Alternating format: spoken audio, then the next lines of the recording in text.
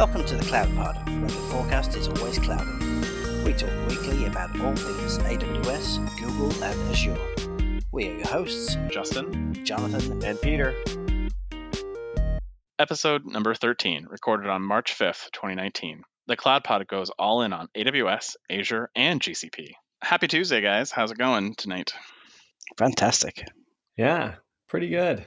You know, there's a little thing happening in San Francisco this week called RSA, and I only know that because I've been accosted by vendors for the last 3 weeks saying if I wanted a free Expo Pass. But so there's definitely some security news this week. Absolutely, and it was packed down there. I walked down there for a couple meetings today, and it was pretty packed. I think once a conference gets to the size of Dreamforce or Oracle World or even reInvent, the amount of time and patience I have for going to those events dramatically decreases. I think the ultimate measure of success in running your own show as a vendor is when people don't even know what your product is anymore, but they know your show as an industry standard. That's true. I don't really think about it as RSA, the security token guys, and encryption. I think about it as just the conference. Yeah. That's an interesting analysis that I had not thought of. So, all right. Well, let's get to the news this week. Does everyone have their tasty beverages? I do. Mm-hmm. Excellent. I've got a ton of Racer 5 to get through, so I'm going to be stuck on that for a little while here. All right. Well, I guess we don't have to ask you every week. Then we'll just know Racer 5. I'll let you know every week. All right, keep us posted. All right, let's get into the news. So Lyft has announced that they are going all in on AWS. They are doing this to enhance its marketplace and drive further growth, and they will be using it apparently to help with their self-driving car capabilities.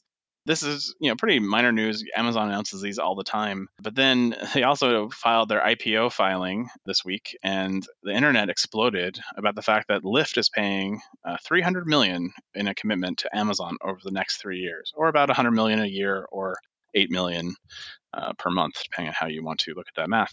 The internet is split between the people who are like, oh my God, you could build 12 data centers for this price, versus the other one saying this is a really great investment and they're doing the right thing because it's not their core competency. And so really interesting. Yeah, I wonder how much of that 100 million is MongoDB licensing. Yeah. Because their shares have tanked.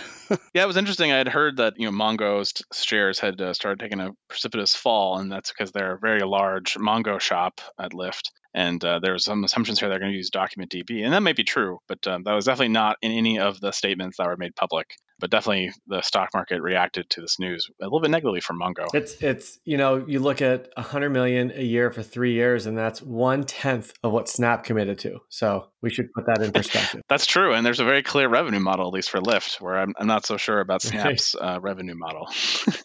They're 90% more efficient if we're just going to consider now that all IT spend is equal. But, the people who are out there kind of talking about the, 100 million is a ton of money and all that, they're really not thinking through the cost of labor, the cost of cooling and power and space in a data center, the amount of hardware, the hardware refresh cycle every 3 to 4 years, the DR capabilities, security infrastructure. Like there's so much value that Lyft is getting out of going with Amazon or even if they go with Azure or Google.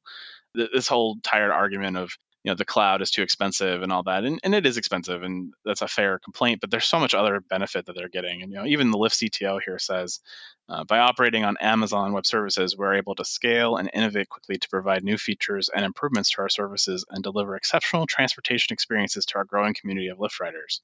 And instead of saying, we're building out 12 data centers to support our global customer base of Lyft riders, they're focusing on making that experience great for their customers. So I think it's the right play for them, and I think it's the right play for many companies. And if you have the time and money and desire to build your own data center, then more power to you. But that doesn't mean that you should abandon AWS or assume everyone who's doing AWS just isn't smart enough to do it themselves. Yeah, I mean, if you haven't had bloody knuckles from connecting and screwing in SCSI cables day after day, then you don't understand and fully get the benefit of spinning up a bunch of stuff with a couple of API calls. Yeah, not to mention the tax write-off. Well, it's all operational expenses, no capex. No capex, true. I think we'll continue to see more and more companies filing for IPO in the next couple of years and see these large commitments to Amazon or Google or Azure. So we'll continue to see the internet get very angry over these type of topics.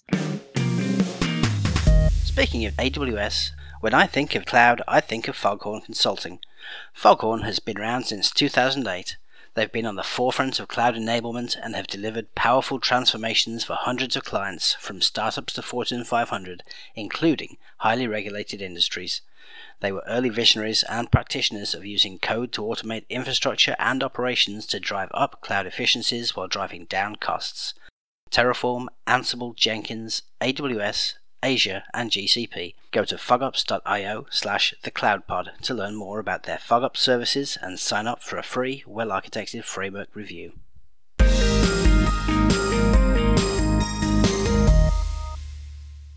I'm kind of wondering what they're doing exactly with their self-driving cars. I mean, how much room is there in the market, you think, for all the same people taking all the same data and using all the same tools to build self-driving AI cars?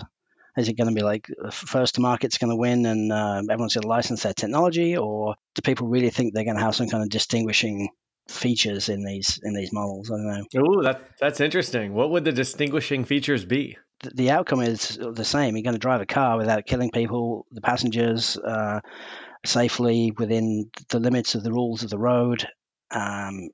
Basically, if you're training with the same data and the same outcome, then you kind of expect that everyone's going to end up converging on the same model. Yeah, but people all the time rewrite their chips with new firmware, and it's not like the current automotive provider couldn't have written in that same logic, like trading gas mileage for horsepower, or allowing a little more emissions, or circumventing the speed limiter. Who knows what someone might write? Maybe a little more aggressive algorithm that they want driving their self-driving car. Maybe. Yeah. Well, I mean, if you think about the Deep Racer stuff that Amazon's announced, that track isn't that complicated. The cars, only have limited movement, yet there's still a competition because the algorithms and the technology is just not there yet. So I think there's a couple of things happening. One is that there's multiple players building out the self-driving car capability, and that's partially because they're all technology risks that GM or Ford doesn't want to take directly, and so they're just going to wait until one of those companies gets proof of market and can get the product out the door, and then just buy those companies and put them into their products. GM did it with one of them already. So I think that's one play you have here. So there's a bunch of companies who are kind of in the boat of, let's get this thing working, and then we're an acquisition target for an auto manufacturer. I think in the case of Lyft and Uber and Google, maybe it's more about providing taxi services that are automated without and moving away from this car-based society where we all have to own 2 cars in our garage that sit there 20 hours of the day.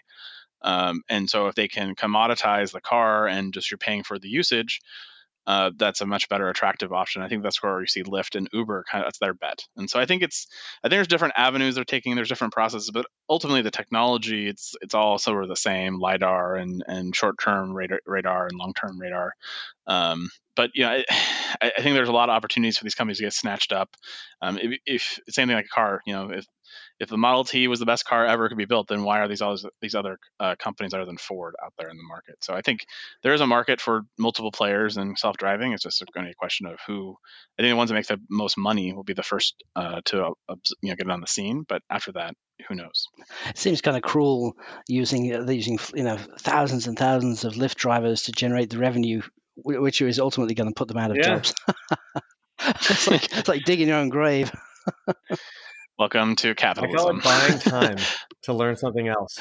Yeah, because it's going to happen whether or not they drive right now. Yeah, well, it's a big deal because you think about the number of hours that a truck is on the road, like a big freight truck, and a driver can only drive so many hours per day before the government basically says they have to have a sleep time and they have to log it. And but if you had an autonomous computer, it could drive nonstop through the night and to the destination. You could also lower the cost of shipping. You can do a bunch of things very quickly, which would be very interesting to our industry and to the economy. All right, let's move on to our next story.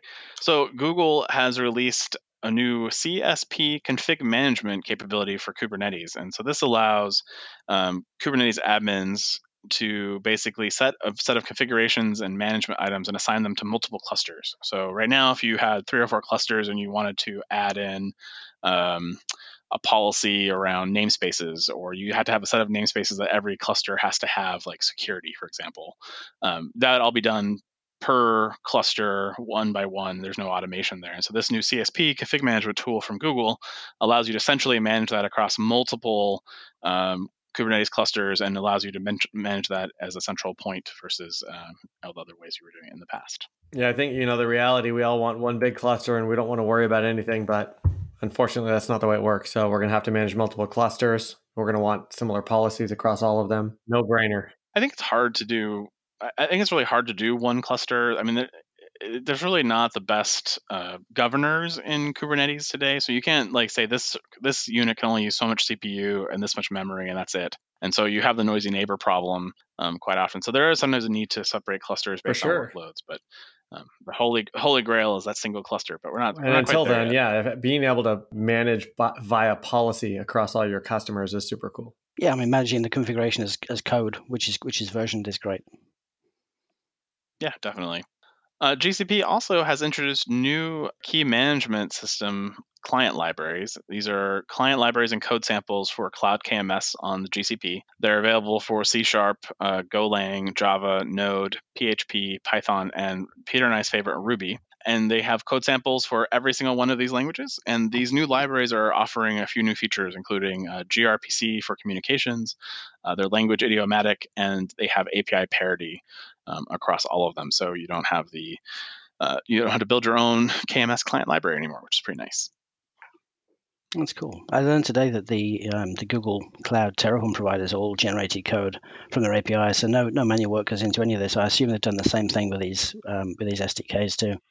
So Azure has announced instant restore for your machines that are backed up with the Azure Backup Service. Basically, this allows customers to recover quickly from snapshots stored with the disks. And so basically what happens is during the normal snapshot activity, it basically creates a shadow snapshot on the side. So you basically can instantly recover that at any time instead of recovering from snapshot that went to blob storage. I love this. I wish everyone did the same thing, because there's nothing worse than staging changes, taking snapshots of disks and then realizing that you need to roll back and finding out that actually you can't roll back that particular instance to the same state. You have to rebuild a new volume and reattach it to the VM, or in EC2, you have to deploy a whole new instance because you can't update the root volumes. So this is great, and I hope everyone else follows suit.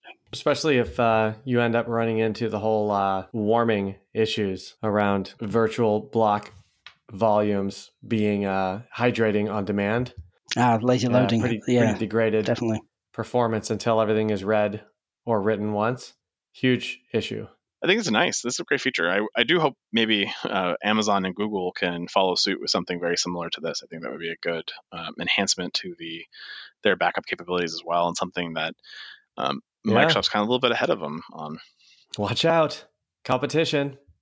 So Supermicro is a little bit back in the news, but not for the not for the baseboard hack, but for an actual issue that was detected about 5 years ago, or at least hypothesized 5 years ago, which is that researchers warned of security risks to the BMC controller, or the baseboard management controller, in the cloud. And basically, the researchers were able to compromise an IPMI card from a dedicated instance that they provisioned from SoftLayer. And so they were able to basically go in and modify the IPMI card. They were able to modify the firmware. They were able to change some of the text audits, and then they terminated the instance and then requested the same instance back from IBM until they got the same one with the same serial number, the same chassis number, and were able to identify that while the reclamation process did remove the IPMI user they created, it didn't revert the firmware that they modified, or the logs that were used to provision and deprovision, as well as the BMC root password remained the same between reclamation. So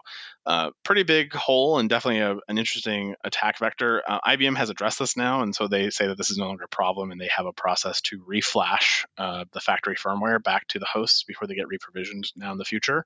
But definitely a scary vulnerability that may impact other cloud providers. Sure, and you kind of wonder how many of these other things are still hanging out there that nobody's found. I mean, yet. It makes sense that it would be specific to bare metal services. And the first thing I was trying to think, as well, is it limited to only bare metal services, services. If you read through the document and the attack that they did, it is not an easy process to get access to it. It's doable, but it does take some effort. So I think there are some protections in the Docker layer and the hypervisor layer to keep you from some of these things.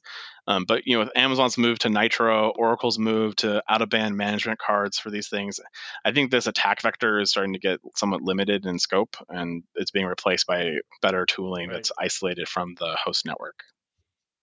That said, though, we don't know what we don't know, so it'd be interesting, to see. We don't know what we don't know. And then, this vulnerability has been hypothesized for 5 years, and it took a while for them to figure out how to do it, but they've done it now. So who knows what else has been presented at Black Hat or a different security conference, and people say it's too hard, it's too difficult to do that, or they had to be the right conditions, and then someone comes up with a proof point, and then there comes a tool that becomes a widespread heartbleed type vulnerability across there. And then, the real question though is, okay, so how many non-hyperscale cloud providers have this issue latent out there, either smaller regional providers or just enterprises who are, potentially open to internal bad actors? Yeah, it's definitely not a part of my physical infrastructure that I've really thought about as an attack vector, but it's definitely something I'll think about now. RightScale, or as we talked about last week, Flexera, has released the State of the Cloud report. And the interesting findings in it is that they seem to believe that Azure is gaining ground on AWS. And that's based on the fact that there's a 52% increase between people who completed the survey and said they were adopting Azure versus AWS. Overall, the report was a little bit boring, in my opinion. They didn't really say anything that wasn't very obvious to me from an empirical evidence perspective, just talking to people at reInvent or at different cloud events that I go to. Corey, who was on a few weeks ago, he actually took them to task pretty hard on Twitter. He pointed out that they had questions like, are you using Outposts from Amazon, for example? And 32% of the people answered yes, they're using Outposts, but Outposts hasn't been released yet as a product. So A, why is that question even there? But number two, it now puts that whole survey kind of in an interesting light. So I don't know how much I really believe in this survey or how much you should take it for for gospel, but it definitely got picked up by the news cycles and a lot of headlines flashing around over the last week about Azure gaining on AWS, which may or may not be completely accurate in this somewhat unscientific survey. Well, also, which surveys are scientific? People. I think the proof there is people are lying. Seems kind of contradictory to the revenue reports from a couple of weeks ago. Well, we definitely do see Azure's revenue growing significantly and growing at a somewhat faster pace than Amazon's. But again, we talked about that as a problem of big numbers, right? So if your number is 8 billion, doubling 8 billion is a much harder task than doubling $1 billion in that particular case. So I wish that people were a little bit more honest about how they're kind of putting together these surveys and kind of what their methodologies are and kind of where they get the data from. But there's a lot of these type of things like state of the app, state of the cloud, the DevOps report. There's a bunch of these type of reports out there, and definitely do your homework before you go touting all those metrics and analytics they give you. Reminds me of the Business Insider Lift article. There's no mention here of what work's actually being done by these companies. So great, there's 52% more people, or there's how many more companies using it, but what are they using it for? Are they using it for like one service or 10 services? Or how many of them are using just Office 365? Right, yeah, exactly. Yeah. Or how many of them are, receiving credits for the services they're using? It's always been an interesting question to me. Like, how do those credits get applied? To me, they're a cost or a liability on the books because they're potential, credits against future revenue. But can you then claim them even though they're not being used as potentially a customer? It is an interesting question. I don't quite understand the accounting practices behind how that works with a credit like that, because Oracle throws them around all the time when you get into trouble with your Oracle licensing. Microsoft throws them in on your EA agreement negotiations to get you onto the Azure platform. There's definitely it's a very common technique that you see in the cloud providers, and I just don't know what the actual rev rec rules are around it. Well, if they expire, then for sure you're going to realize all of the revenue after they're expired, if there's revenue tied to them. But if the revenue came from your marketing or cost of goods sold, I don't know that that's actually helping you that much. Yeah, but the revenue associated with that product was real revenue. What's not answered is whether or not the customer would have paid for that service if it wasn't bundled with other services. But for sure, they collected the money, or for sure, they invoiced for the money. Obviously, not everybody pays their bills. Yeah, I'll ask an accountant. I don't. Now I'm curious. I'll have some follow up next week. I'll reach out to some people I know. Let's move on to the next story. So MariaDB CEO Michael Howard is accusing the hyperscalers of strip mining open source, and he's quoted as saying, they are really abusing the license and privilege of open source for not giving back to the community. Oracle is an example of on-premise lock-in. Amazon is an example of cloud lock-in. Amazon should just be called Oracle Prime. Yeah, I couldn't disagree more. I'm not in that camp. I think these guys, I think that the hyperscalers are making it possible. I mean, they're hosting providers. The fact that they're big and successful, I don't buy that argument. I don't think you should look at those companies and say they're making significant amount of money by hosting our software, and therefore, they should be contributing X, Y, Z amount, or that. I mean, if anything, they're helping more and more people run the software in the first place. Yeah, so Microsoft and IBM are both sponsors of MariaDB. Notably, AWS is not. What's the alternative? I mean, like MariaDB, they don't have their own SaaS offering. I can't go to them and say, "Hey, spin me up an instance." So if my cloud of choice is AWS, then sure, I'd love for them to provide that service for me. It's interesting because if in the event that they're just deploying MariaDB as an RDS instance, the tooling and the code that they're writing is really the control plane that would do the provisioning and the replication of the data.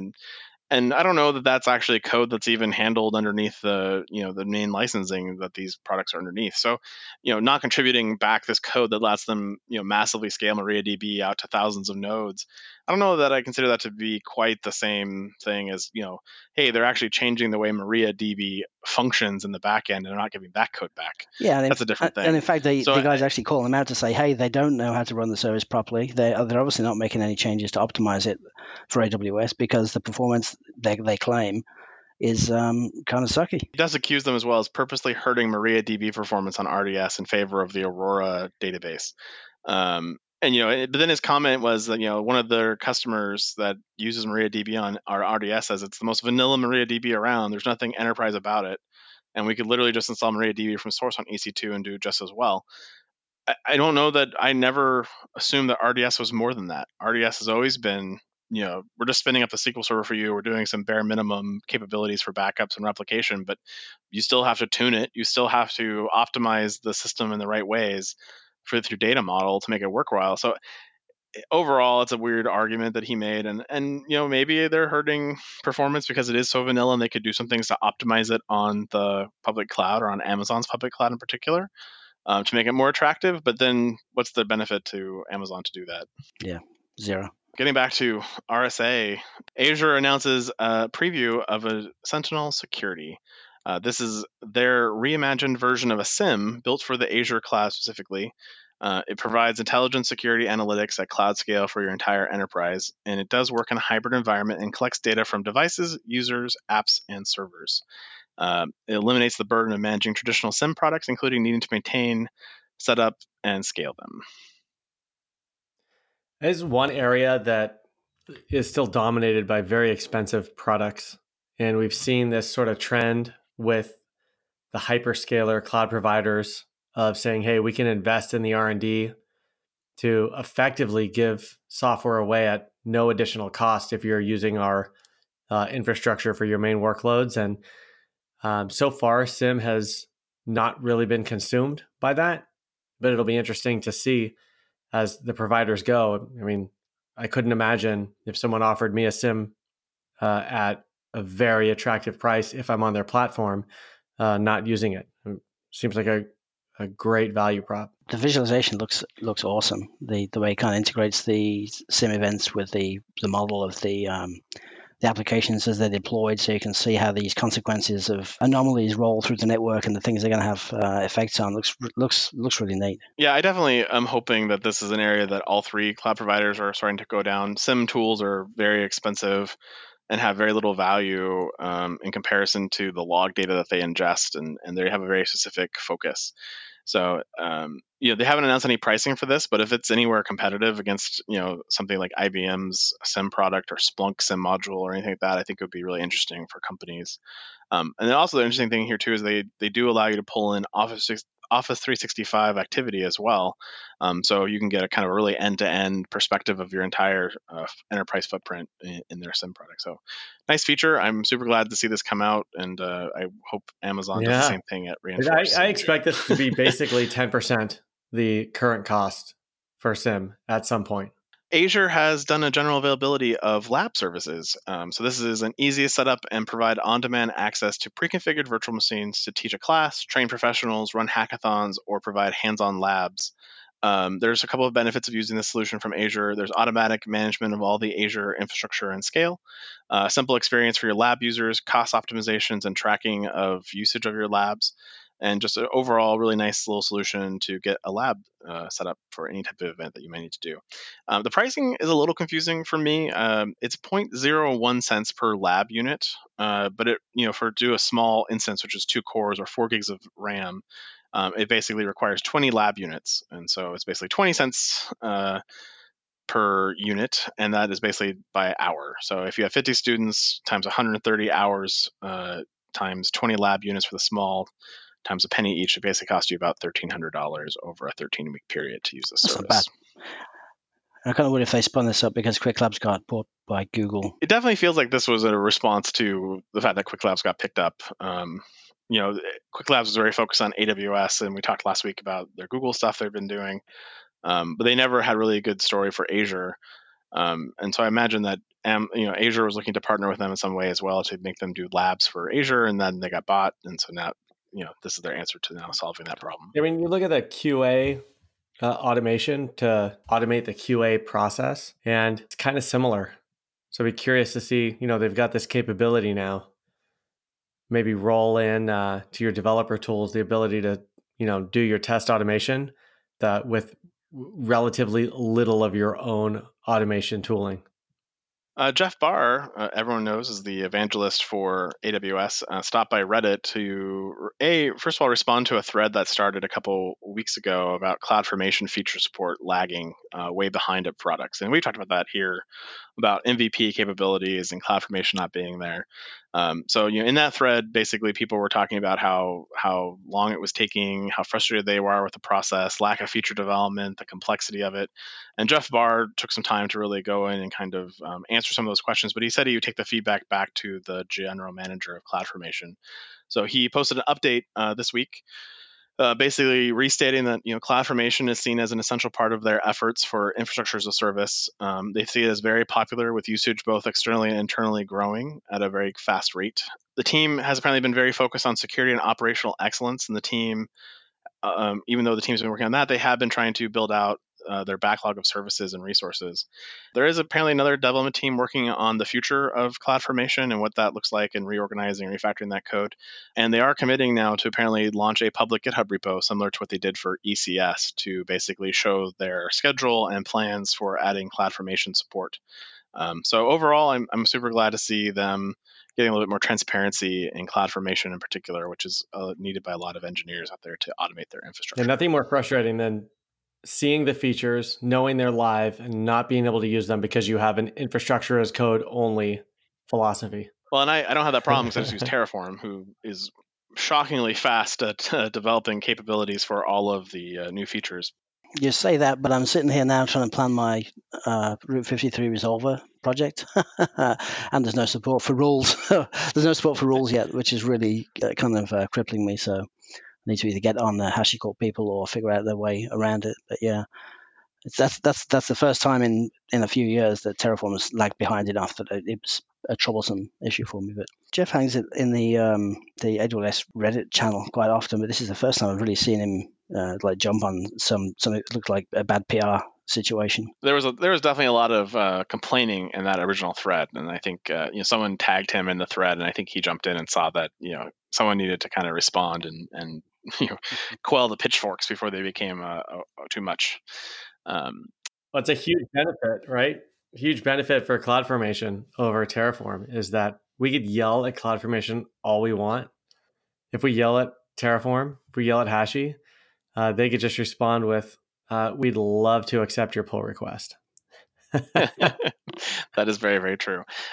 You mentioning that sometimes the Terraform, like in this route resolver rules doesn't help you.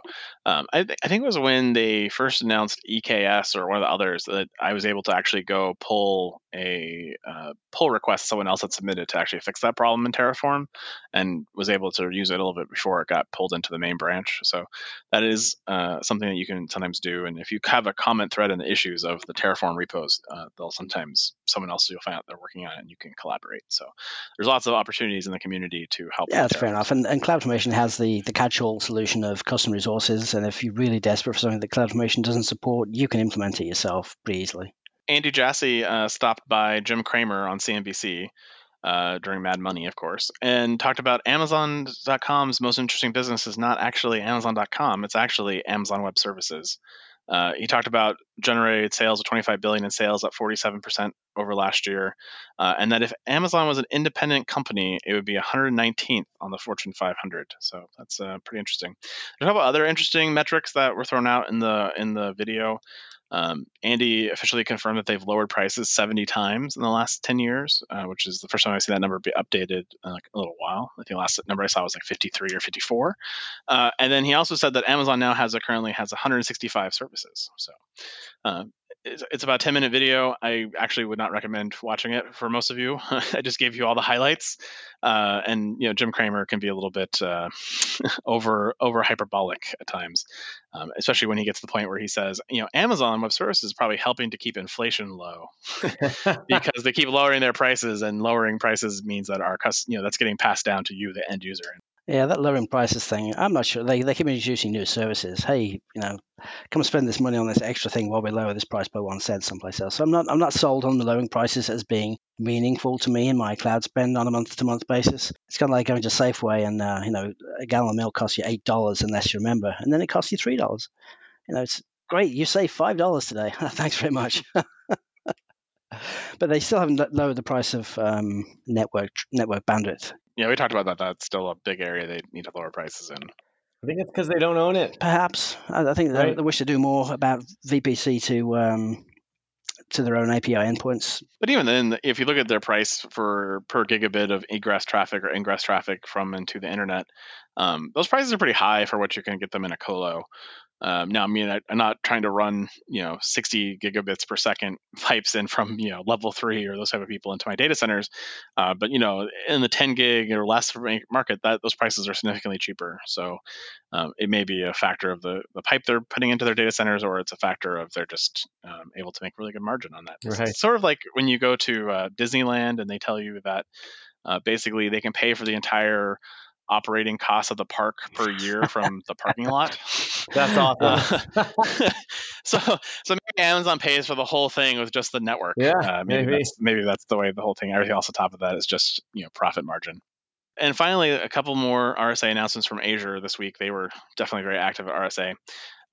First of all, they added some new capabilities to the Azure Security Center. 3 new things. The first is machine learning to reduce attack surfaces. So basically, if you create a security group that basically allows you to have many ports open between 2 different nodes, it'll actually use machine learning and analysis to see what data is traversing between those servers, and will dynamically reduce the ports that are open to that server, reducing the attack vector.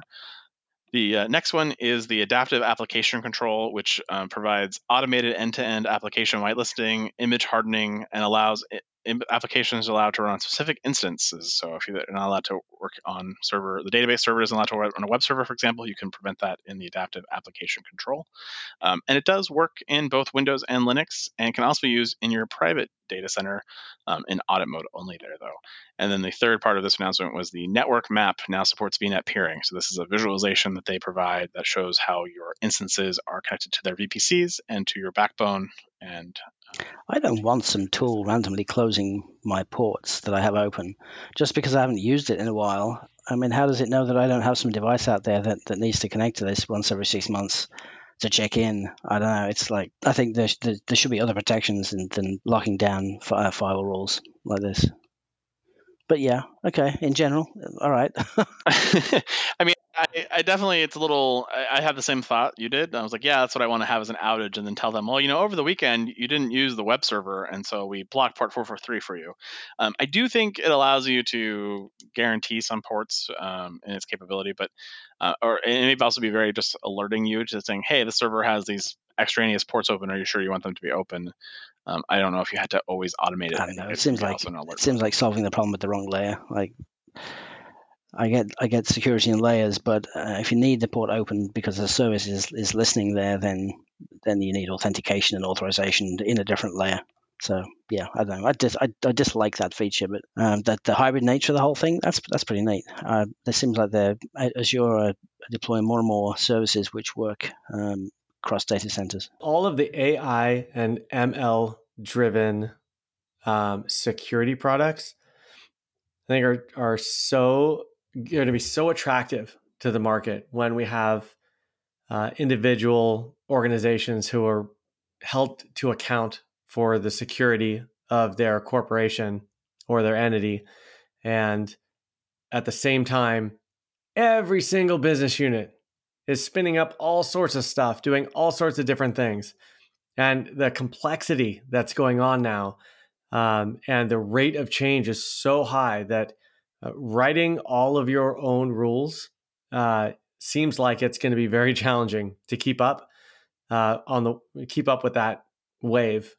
And so ML and AI driven security models, I think, are definitely the future. And then I'm sure there's going to be some bumps along the way, though, as you just described. And then their final security announcement is some new features for their Azure firewall product. The first one is actually one that I would love Amazon to actually get. This is a threat intelligence-based filtering.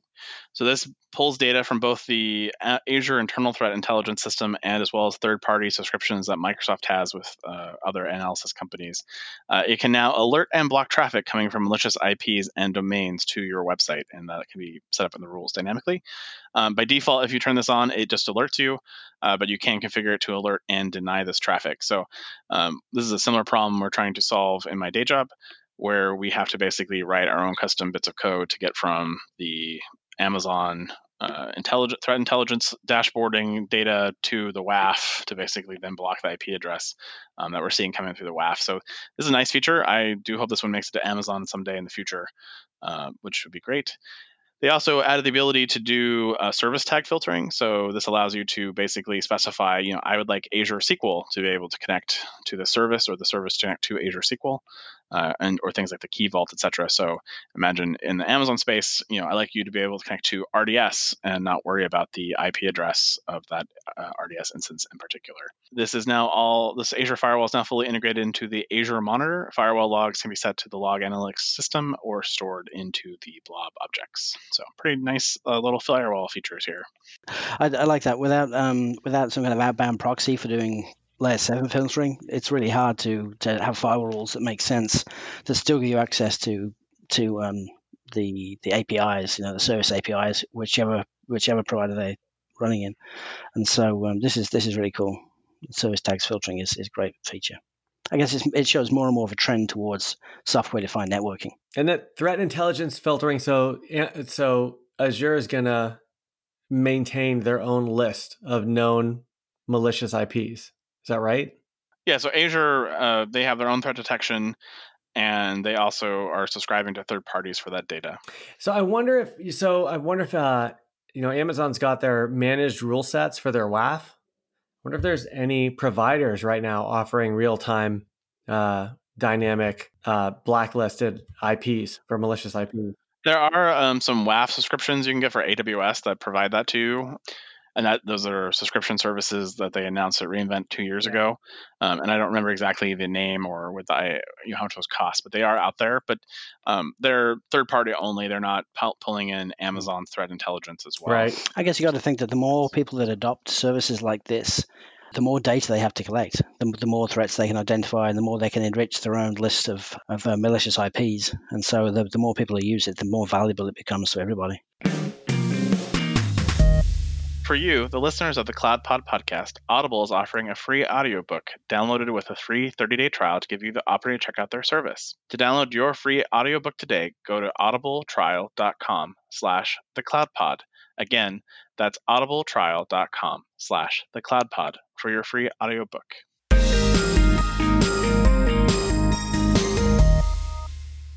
Let's move right along to the lightning round. All right. We got a short but sweet list this week, so someone's going to have to wow me with a good one here. Let's start with Amazon WorkLink. Now works with Android phones. Has anyone deployed it for iPhone? I mean, I guess maybe they're hoping for adoption on Android, because I don't know anybody who's actually using this yet. Aurora Serverless now publishes logs to CloudWatch. Like, where else was he going to publish them to? That's the logging service. I love that. I do like that, the serverless server now requires another server to hold its logs. It's great. I know. I want a logless solution. But I have to say that Aurora Serverless, didn't that come out at reInvent and they just now got to CloudWatch logs? Like, wow. People were bitching about the CloudFormation up above. Like, they should be complaining about how long it took to get this into CloudWatch logs. Yeah. Does Aurora Server Full support logs to CloudWatch? Yeah.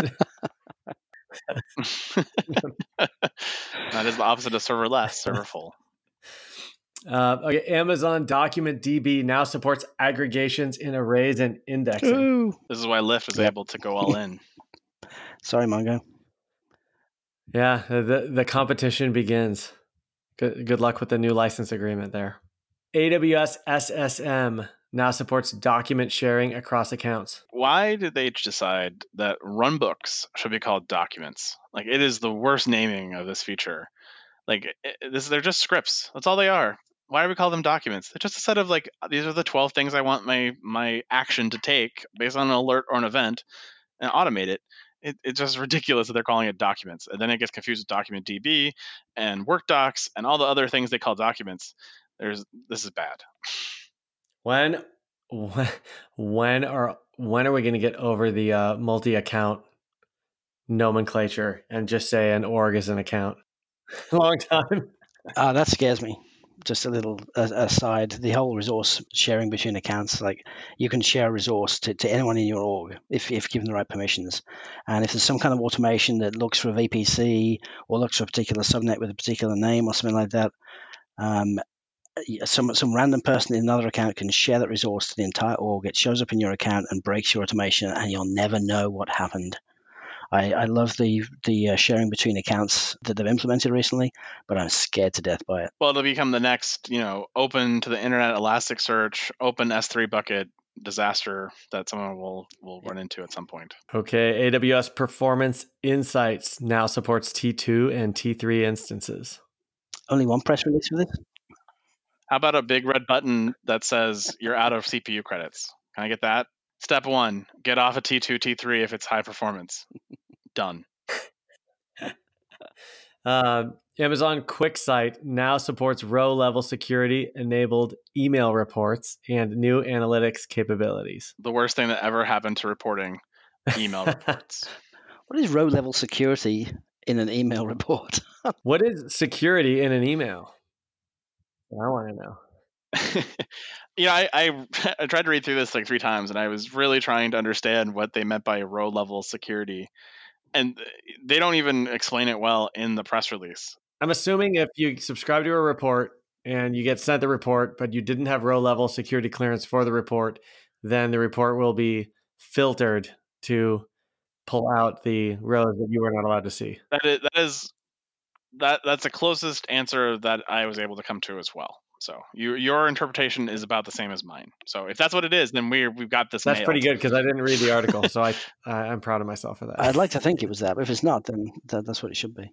But how does it know? How does it know which IAM person belongs to which email? Yeah, so this was in there. So apparently you specify who has access to the report when you configure it, and so you can then specify by select all the people who have access to the report to then get it as email. Or you can specify 1 or 2 people. That sounds far too complicated. It did seem a little complicated. It didn't seem very quick-sightish. It seemed a little bit long-sightish. If you want to see the latest data, just get the console. All right, Peter. That was a quick lightning round this week because the big stories this week. So who's the winner? Yep, that was quick. I did terrible as usual. Jonathan literally quit halfway through. So Justin, you are the winner. By default. Not by default. You made it happen. You forced Jonathan to submit like halfway through. You tapped him out. It was awesome. It was just like when Corey was here and he just had nothing. Just nothing. Yeah. All right. And let's move on to cool tools with Jonathan. What are we doing for cool tools? We're doing leftovers. Leftovers, yes. Why don't we start with what it is, and then start. Oh, sure. Should we talk about what it is? Yeah. Yeah. Well, this week's cool tool is leftovers. It's a Go CLI and library for cleaning up orphaned resources deployed by Terraform. Oh, awesome. The cool thing about it is that it can clean up resources that aren't orphaned as well. I was running through it a little bit. Not running on my machine because I'm not a big Go user. So unfortunately, that was kind of an issue. But I think that all of these tools become so much more important as we start getting these, especially in our sandbox environments. We've got several sandbox accounts with tons of stuff in it. Super cool to be able to get through and clean these up, get rid of, especially things like EBS volumes, when often Terraform leaves EBS volumes behind. We need to clean up, otherwise our bills run out of control. Yeah, it's frustrating that default was to not terminate those EBS volumes when the instance is terminated. That's caught a lot of people out over the years. Yeah, we had customers run into service limits on those. We're just like, how can we be out of room EBS volumes? Oh, we're building and tearing down dev environments all the time, and had no idea we're just leaving behind the EBS volumes. Yeah, so it's kind of nice that it works cross cloud and also vSphere. I'm slightly concerned that I guess you could do a lot of damage with this, and there's a disclaimer. But you essentially provide a filter for the environment name or some other attribute, and then it lists all the resources that match the pattern. So be careful when you use it, because clearly it will reap things that are not necessarily orphaned. My only complaint is that they aren't using profiles, and so I really don't want to have to specify access keys and secret access keys across my systems. But overall, I think it's a nice tool, and definitely something that we had an engineer who lost their TF state file, and so this was a nice way to be able to go clean that all up quickly without having to go into the GUI and click on a bunch of boxes. Awesome. Well, thanks, Jonathan. That's a great tool. And that is the Week in Cloud. We'd like to thank our sponsors, Foghorn Consulting and Audible.com. Subscribe today on iTunes or wherever you get your podcasts, and tweet us your feedback at #TheCloudPod.